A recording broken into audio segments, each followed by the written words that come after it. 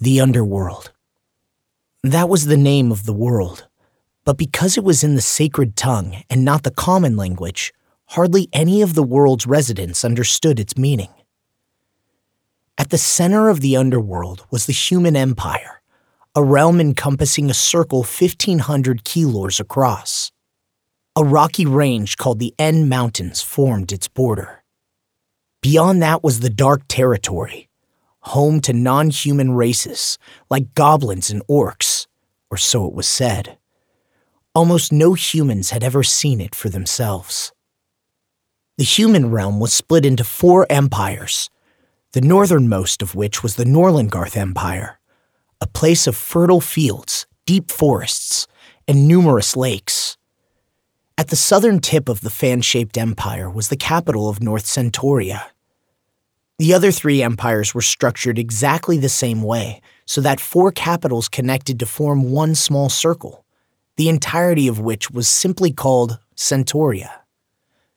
At the dead center of Centoria was the towering stronghold of the Axiom Church that formed the center of the world, ruling over the 4 empires with its unbreakable Taboo Index and Integrity Knights that together upheld the structure of the realm. The tower was known as Central Cathedral, and it seemed to stretch nearly all the way to glowing Solus above. It was the center of humanity in all respects, which meant that it had to be the center of the underworld as a whole as well. This was the world as Eugeo knew it. 2 years had passed since the spring when he'd left his little village of Rulid, at the far northern reach of the Northern Empire, with his partner, Kirito. They had made their way into the Sentinel garrison at Zakaria, largest town in the north, and then left for Centoria last spring with a handwritten recommendation from the garrison commander.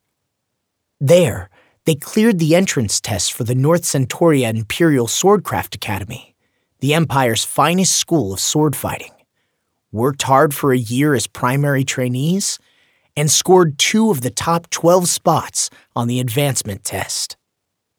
Rather than becoming secondary trainees, those 12 high-scoring students were granted the title of Elite Disciple.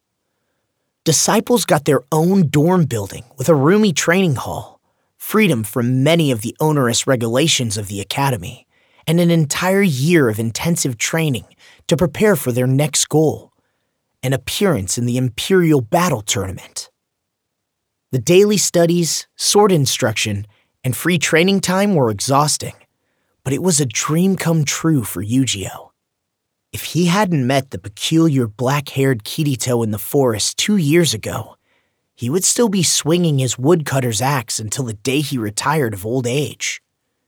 Instead, he was mingling with the children of Centurion nobles, learning sword techniques and sacred arts, and making progress toward his true goal. Unlike the other pupils, Eugeo's dream was not merely to triumph in the gloried 4-empire unification tournament and ascend to be one of the few proud Integrity Knights. He wanted to be a knight so that he could pass through the gate of the Central Cathedral, a privilege even first-ranked nobles did not possess, and reunite with Alice Zuberg, his childhood friend who had been taken there years ago.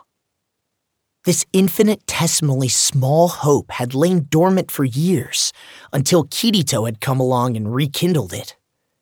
In fact, the two had worked together to overcome every obstacle blocking their path. Eugeo helped teach Kirito the basic Imperial laws that he'd lost all memory of, and Kirito taught Eugeo his unique Einkrad style of sword fighting.